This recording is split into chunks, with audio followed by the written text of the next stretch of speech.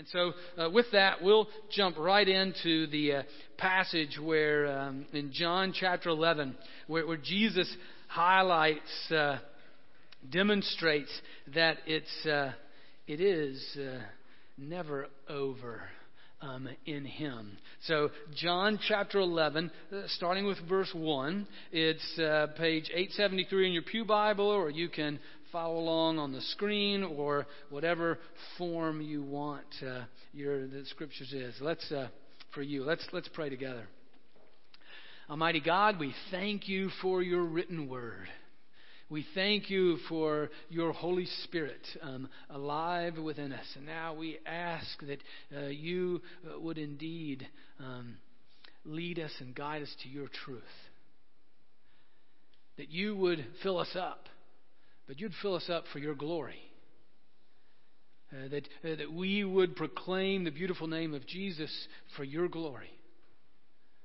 And that you would speak to us, lead us, direct us, showing us, Lord, maybe where we've said something is dead, but you'll make it alive.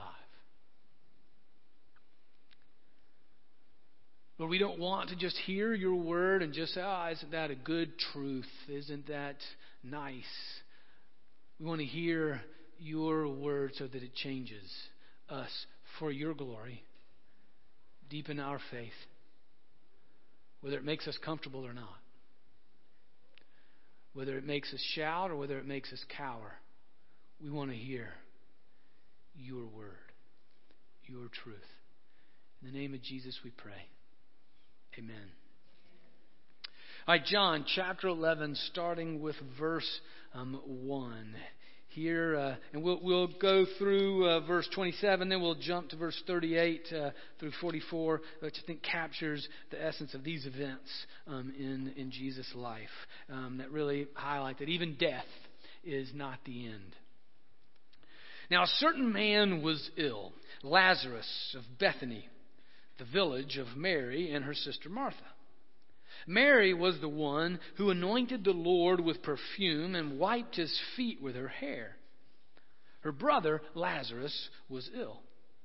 So the sister sent a message to Jesus. Lord, he whom you love is ill. But when Jesus heard it, he said, this illness does not lead to death. Rather, it is for God's glory, so that the Son of God may be glorified through it. Accordingly, though Jesus loved Martha and her sister and Lazarus, after having heard that Lazarus was ill, he stayed 2 days longer in the place where he was. Then after this, he said to the disciples, let us go to Judea again. The disciples said to him, Rabbi, the Jews were just now trying to stone you, and you're going there again? Jesus answered, are there not 12 hours of daylight? Those who walk during the day do not stumble because they see the light of this world. But those who walk at night stumble because the light is not in them. After saying this, he told them, our friend Lazarus has fallen asleep, but I'm going there to awaken him. The disciples said to him, Lord, if he's fallen asleep, he'll be all right. Jesus, however, had been speaking about his death, but they thought that he was referring merely to sleep. Then Jesus told them plainly, Lazarus is dead. For your sake, I'm glad I was not there, so that you may believe. But let us go to him. Thomas, who is called the twin, said to his fellow disciples, let us go, that we may die with him. When Jesus arrived, he found that Lazarus had already been in the tomb 4 days. Now Bethany was near Jerusalem, some 2 miles away, and many of the Jews had come to Martha and Mary to console them about their brother. When Martha heard that Jesus was coming, she went and met him, while Mary stayed at home. Martha said to Jesus, Lord, if you'd been here, my brother would not have died. But even now I know that God will give you whatever you ask of him. Jesus said to her, your brother will rise again."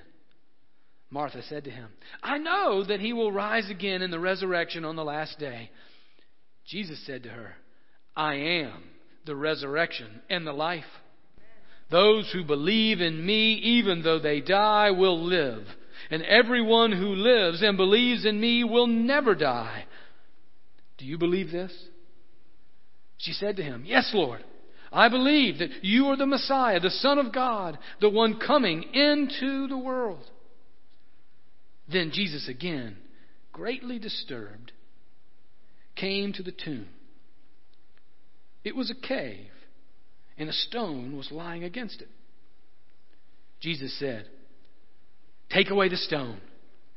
Martha, the sister of the dead man, said to him, "Lord, already there is a stench because he's been dead 4 days." Jesus said to her, "Did I not tell you that if you believed, you would see the glory of God?" So they took away the stone, and Jesus looked upward and said, "Father, I thank you for having heard me.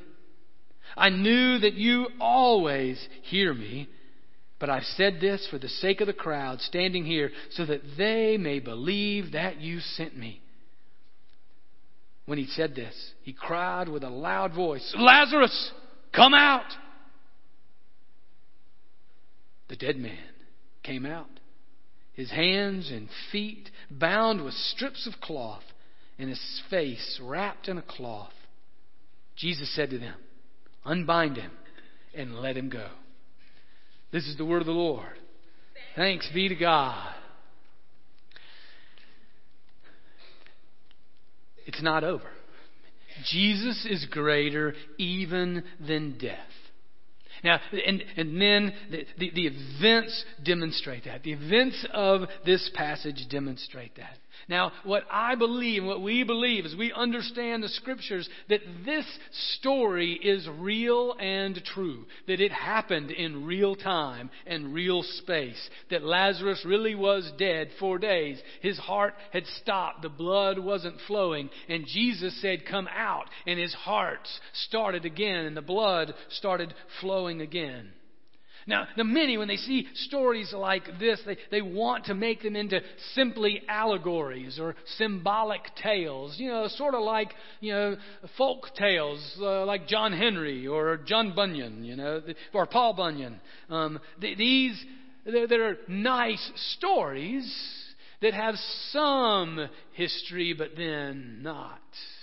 But they're really there as a symbolic folk tale. Now, we believe this really happened. That this is a miraculous sign showing Jesus more powerful than death. He wanted to be sure that Lazarus was dead. One of the most intriguing passages is here is after he said, we're told, he loved Lazarus, he loved Mary, he loved Martha, and he just heard that Lazarus was ill unto death, and so he waited 2 days before he headed out. He wanted to be sure, so that we would recognize that this power of the resurrection is not just a nice inspirational story. It's not just something to help get us going in the morning. That it is real and active and true in our lives in space and time. So that we will live lives of faith in Jesus, and it makes a difference in our actions and attitudes. The reality is that we are in Jesus, who is the resurrection. And He does this miracle to tell us, so now you can live into that reality. Now, whether we live into it or not, Jesus is still the resurrection. Whether we live into it or not, He is still the life. This is good news. If you are in Christ, then you will never die. Or if you do die, Jesus says, you will live again. Look at verses 25 and 26. Again, probably the pinnacle of these events, of John's telling us this story. Verse 25, Jesus says, "I am the resurrection and the life. Those who believe in me, even though they die, will live. And everyone who lives and believes in me will never die." Now you got to wonder, all right, wait a minute, which is it? Am I going to die and then live, or am I living in Jesus, therefore I'm never going to die? How exactly does this work? Well, it depends on if you die or not. If you die, then you know you'll live again. If you don't die, then you'll keep living forever. Well, how does that work? And can I sign up for the one that you don't die? Well, this really has to do with the end of time. Because what we believe is that in real time and space, just as Jesus is the power of the resurrection and that He was risen from the dead, we believe that one day He will return. And He will come in real time, in real space, and the whole world will know it. And what we understand that before that time comes, people will die. And when they die, they will be, as we've been singing, reunited with Jesus, but it will be in a spiritual form, not in a bodily form. But Paul's clear that to live is Christ, but to die is gain, because we then are with Christ. But we are with Him in a spiritual form. Our body's still in the grave, or whatever it is, but we in our spirit are with Jesus. But on that day that He returns, what we're told, and again, Paul tells us this in his letter to the church in Thessalonica, that when Jesus returns, the whole world will know it, and when He comes, then those who are dead in Christ, they will be with Him in spiritual form, and when He comes, then their bodies will be raised, and their spirits will be reunited with their bodies, and then in their glorified eternal state forever to be with Jesus. So those that have died then will live fully in their glorified state. Those that are currently alive, for example, if Jesus were to come right now, which would be pretty cool, right? I mean, good timing since we're here, that's good stuff. If He were to come right now, then what would happen is we would then be transformed in an instant into our glorified body, and we would never die.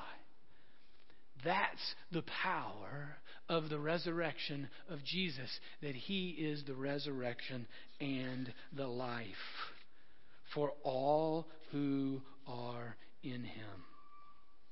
We are united in Him forever, whether we die or whether we don't die. That's why... But that truth, we can all affirm that, and we can sing it, and we can state it, but in the moment of death and grief and confusion, man, that's a hard one to, as Helen was sharing earlier, that's a hard one to live into. In the moments of that, we can know it in our head, but it takes a long time for it to work its way down to our heart and into our lives. And we see that even here in this passage as well. It's why we have funerals and memorial services when people die. It's not for the dead. We don't do it for the dead. The dead, if they're in Jesus, man, they're good. They got a worship service, and I got news for you. They don't want to come back. They love you and all, and they look forward to you, and they'll see you again if you're in. But they are with Jesus because His grandeur and beauty is greater than we can even imagine. So they're good. It's for us. Because we need one another. We need that reminder. We need all that we can get to remind us, know that Jesus is the resurrection and the life. Look, even in these events, the folks that are hanging around Jesus, they're with Him. They've seen stuff. They've seen a sack lunch turned into a feast for thousands, right? They've seen all of that, and yet they too have a hard time getting a hold of this. Think about the disciples and Lazarus, right? What happens when they're talking about, or Thomas, the disciple Thomas? Jesus is like, no, we're going to Lazarus, and he's dead, or he's going to be alive. And so what does Thomas say? Okay, let's all go. Let's go die with Jesus. Yeah, I mean, not a great statement of faith from one of the 12 disciples. Right? And then but what about Martha? So Martha goes to meet Jesus, has this interaction with Jesus, and Martha, she's got a good statement of faith. I mean, that's where Jesus, and Martha has some faith. Jesus, if you'd been here, and even now, whatever you pray, God will do. And then what does Jesus say? I am the resurrection and the life. Do you believe this, Martha? And Martha says, yes, I believe that you are the Messiah. You're the one sent from the Father. And then, but yet, just a little bit later, they get closer to the tomb. They're at the tomb. And what does Jesus say? Let's do this. In good Home Depot fashion. Let's do this. Let's move that stone. And what does Martha say? It's been 4 days. He's going to stink. Even a great statement of faith at the tomb then evaporates. Because we are weak, frail, fickle humans. We are broken. It does not say in here, Jesus plus you is the resurrection. It does not say in here, Jesus plus your faith. It does not say Jesus plus my goodness. It says Jesus and Him alone. He is the resurrection. He is the life. And we are a fickle, broken, weak faith people who hang with Jesus. Just like Thomas. Just like Martha.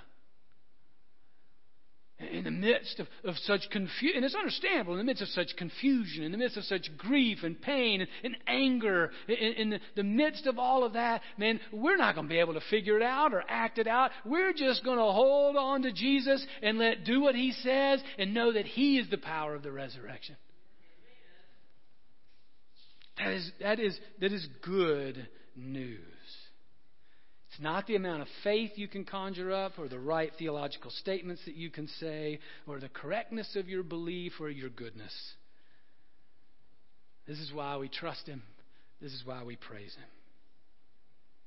Because it is literally true. But that doesn't stop us also from making symbolic, allegorical applications of the power of the resurrection. I mean, He is greater than death itself, and He is greater than any other power and strength. He is greater than any other struggle or challenge that we face. What are those struggles and challenges? What are the things in your own life where you need some resurrection power? It's clear He is the resurrection and the life. But the challenging truth of this particular event, that in order for resurrection to happen, means there has to first be death. Now, unless there is no resurrection where there's not death. So what I'm wondering for us is what needs to die in your struggle, in your challenge, in your pain? What needs to die for that resurrection power of Jesus to be real? And it has to be really dead, too. Man, like I said earlier, Jesus waited 2 days before He went back. And Jesus also, He waited till Lazarus was dead 4 days before the resurrection. And one of the reasons that may have been the case was because there was a teaching and understanding of death in those days, that the soul would hang around the body for 3 days. But on the 4th day, the soul was gone, and so he was really dead. So these events want to say, now these things have to really be dead. So what struggle, failure, challenge are you facing in your own life that Jesus is greater than, Jesus is more powerful than? That you can be resurrected from. Is it an addiction? An addiction to drugs or alcohol, pornography, money, to appearances? And what has control over you that is destroying you? If Jesus is greater than death, then his power is greater than that power that has hold of you. But in order for that resurrection to occur, there has to first be death. You have to stop hiding or fighting or avoiding or running from whatever the issue is. And you've got to face it and die. You got to let it go. Whatever it is, whatever appearances you're trying to keep, you got to let it go. And you got to admit it. Wholly, fully your own. Stop blaming others. Stop blaming the world. You got to die to all those excuses. Die to yourself, to your fears, to your failure. Die to your dreams. Die to your plans. And simply live in the power of Jesus. Turn to Him and do what He says. Maybe it's forgiveness. Maybe it's forgiveness of others. Maybe it's forgiveness of yourself. You got to die for that resurrection power to bring forgiveness. You got to die to the idea that you're strong enough to make it happen. That you're good enough to just forgive on your own. There's no question that Jesus calls us to forgive. There's no. At every turn, He says, forgive. Maybe you got to die to the idea that somehow we humans are good enough. Or at least that particular human is good enough. You got to die to the anger and the bitterness and the sadness that you're nursing in this, the vengeance that you desire to making him or her pay. You got to die to those things if you want Jesus' resurrection power to lead you into the way of forgiveness.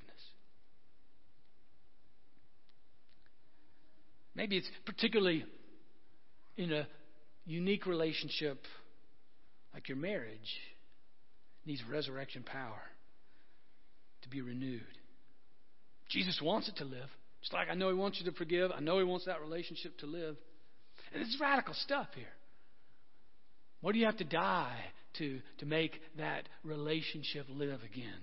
How do you have to die to self, your own failures, your own fears, die to blaming of the other, die to the pain and the grief and the loss of the evil that's been done to you? You got to die to those unmet expectations that continue to dwell within you. You got to die. They can't be your life. Matter of fact, they don't bring life. You got to die to them and let Jesus, the power of the resurrection, be your life. What are the struggles? What is that challenge for you where something's got to die so that resurrection power can be there? Now, some of you, none of that applies or nothing comes to mind. That's great. Praise the Lord. But just put that in the back of your mind because eventually it will. It will come. Some of you may know the name Millard Fuller. He was a law student at University of Alabama Law School. This is decades ago. He's married, brilliant, wonderful entrepreneurial mind. And he and a couple students had started this business on campus that was just making money hand over foot. And so here he was, married, a law student, and a millionaire all at the same time, running this business. So pretty hectic life in that time. And one day he came home after a full day and found a lot of the belongings of the home gone. Thought maybe they'd been robbed, until he finds a note from his wife saying, "I'm done. I'm gone." Doesn't know exactly where she went. And this is before the day of cell phones and all that kind of stuff, so couldn't ping her phone to find out where she was. Or He had to call family and friends and took the full day just calling until somebody finally said, well, this is what happened. She got with her mom, and they're in New York. They just went to the city and just hanging out there for the weekend. So he gets on a plane, heads to New York. Continues when he gets there, calling friends, find out what hotel, where are they, and he stakes out the hotel until she gets there. And as he gets her, grabs her, says, "We've got to talk, come on." And she's like, "No, I'm going somewhere." Like, "All right, well, I'm going with you. Let's get in the cab." They get in the cab. Cabs are taxis, which were Uber before Uber, just so you know what that is. Gets in the yellow taxi and takes off and goes and just listen, I love you, I want, and she's just not hearing it, and he's like, "Listen, I'm ready. I will do anything. I will give it all up. Matter of fact, I'm ready to die for you." He says, "This is what we need to do. This is what I'm ready to do. Let's get back to Tuscaloosa. Let's do what Jesus says we need to do. Let's get all that we own. Let's sell it to the poor. And let's just be about us and Him." Now, that's a man committed. And that's what he did. That's what they did. Sold it all. Sold the business, sold everything they owned, and moved to a little farm that a guy named Clarence Jordan ran in Americus, Georgia, called Koinonia Farms. And they lived there for years, working the farm and developing their relationship. Everything else died. But their relationship with one another, with Christ, and then with the community that was there. That's the kind of death that Jesus might call us to. Whether it's in this, whether it's in the other struggles and challenges that we face following Him. Finally, Jesus says, but here's the reason for this. Here is why that we believe in the power of the resurrection. Here's why that Jesus acts in these ways, demonstrating His power of the resurrection. First and foremost, makes it clear in verse 4, it is for the glory of God. When he hears of the illness, he says, "This illness does not lead to death. Rather, it is for God's glory, so that the Son of God may be glorified through it." In every way that we live into the fullness of resurrection power in that life, it is for the glory, the pleasure, the beauty of God to be demonstrated. For all of creation to see. And the other reason, he says in verse 15 and verse 42 in these events, for your sake, Jesus telling his disciples, this is when his discussion with Thomas and all, he goes, "For your sake, I'm glad I was not there, so that you may believe." It is for the development of the belief, the deepening of the faith of God's people. He says the same thing when he's at the tomb in verse 42, when he's praying out loud, which actually was a more common way to pray in the first century. You didn't do a lot of silent prayer. Most of you prayed out loud. And so Jesus is praying out loud, and folks are hearing him. And he says, verse 42, "I knew that you always hear me, and I've said this for the sake of the crowd standing here, so that they may believe that you sent me." It is for the very glory of God and for the deepening of our faith that He calls us, even in fear and confusion and loss and grief and pain and uncertainty and weakness and failure and sin, that He calls us in the power of His resurrection. This is our journey. This is our journey together. To living into what is true, what is real, that Jesus is more powerful even than death. It's a community. It's Jesus' followers. He calls us, empowers us to live into that reality. That Jesus is the resurrection. And He is more powerful than death of every kind. That is our hope. That is our task. To live in His power so that He may be glorified and so that we and all around us might believe and deepen in faith and trust. Amen. Of the power of the resurrection to be real, in real time and real space. And it's a real radical one. Because it's, I probably would have worked it into the sermon, but the events of Friday night and Saturday in Charlottesville, Virginia, are another example of a place where we need, as a people, as a nation, as the Christian church in general, where we need resurrection power. For those of you who don't know, in Charlottesville, there was a white supremacy rally on Friday night and Saturday. And there was counter protesters there as well. And as is the case these days, civil conversation eventually lost. And things got worse and worse and worse, to where at one point one person took his car and slammed it into the crowd, injuring I think 15 people and killing one. And all of this, obviously this is one incident, but it's not isolated. It's not like it just happened out of the blue. It is tied to deep evil.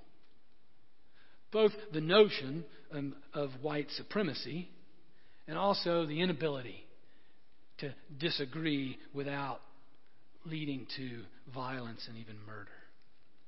And it's certainly an illustration of, or not an illustration,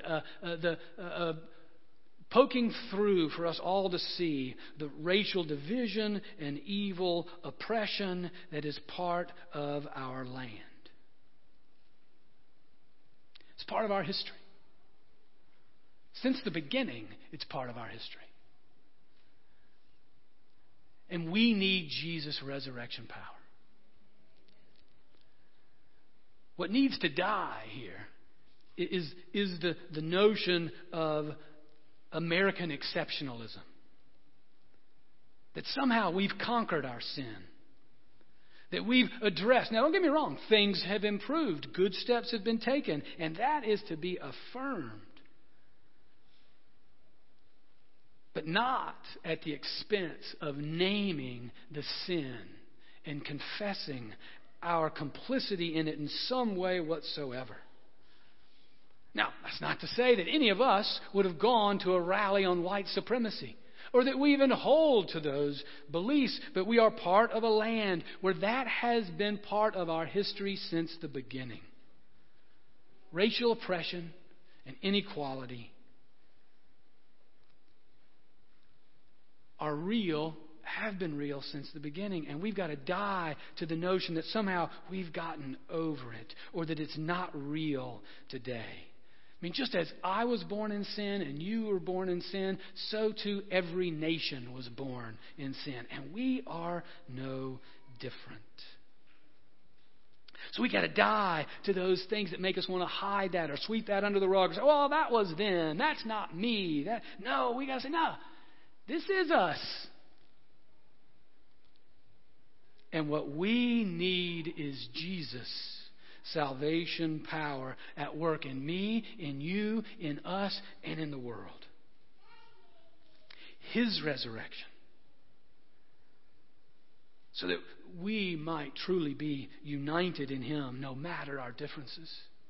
And an example to the world. Even leading the world in the ways of confession.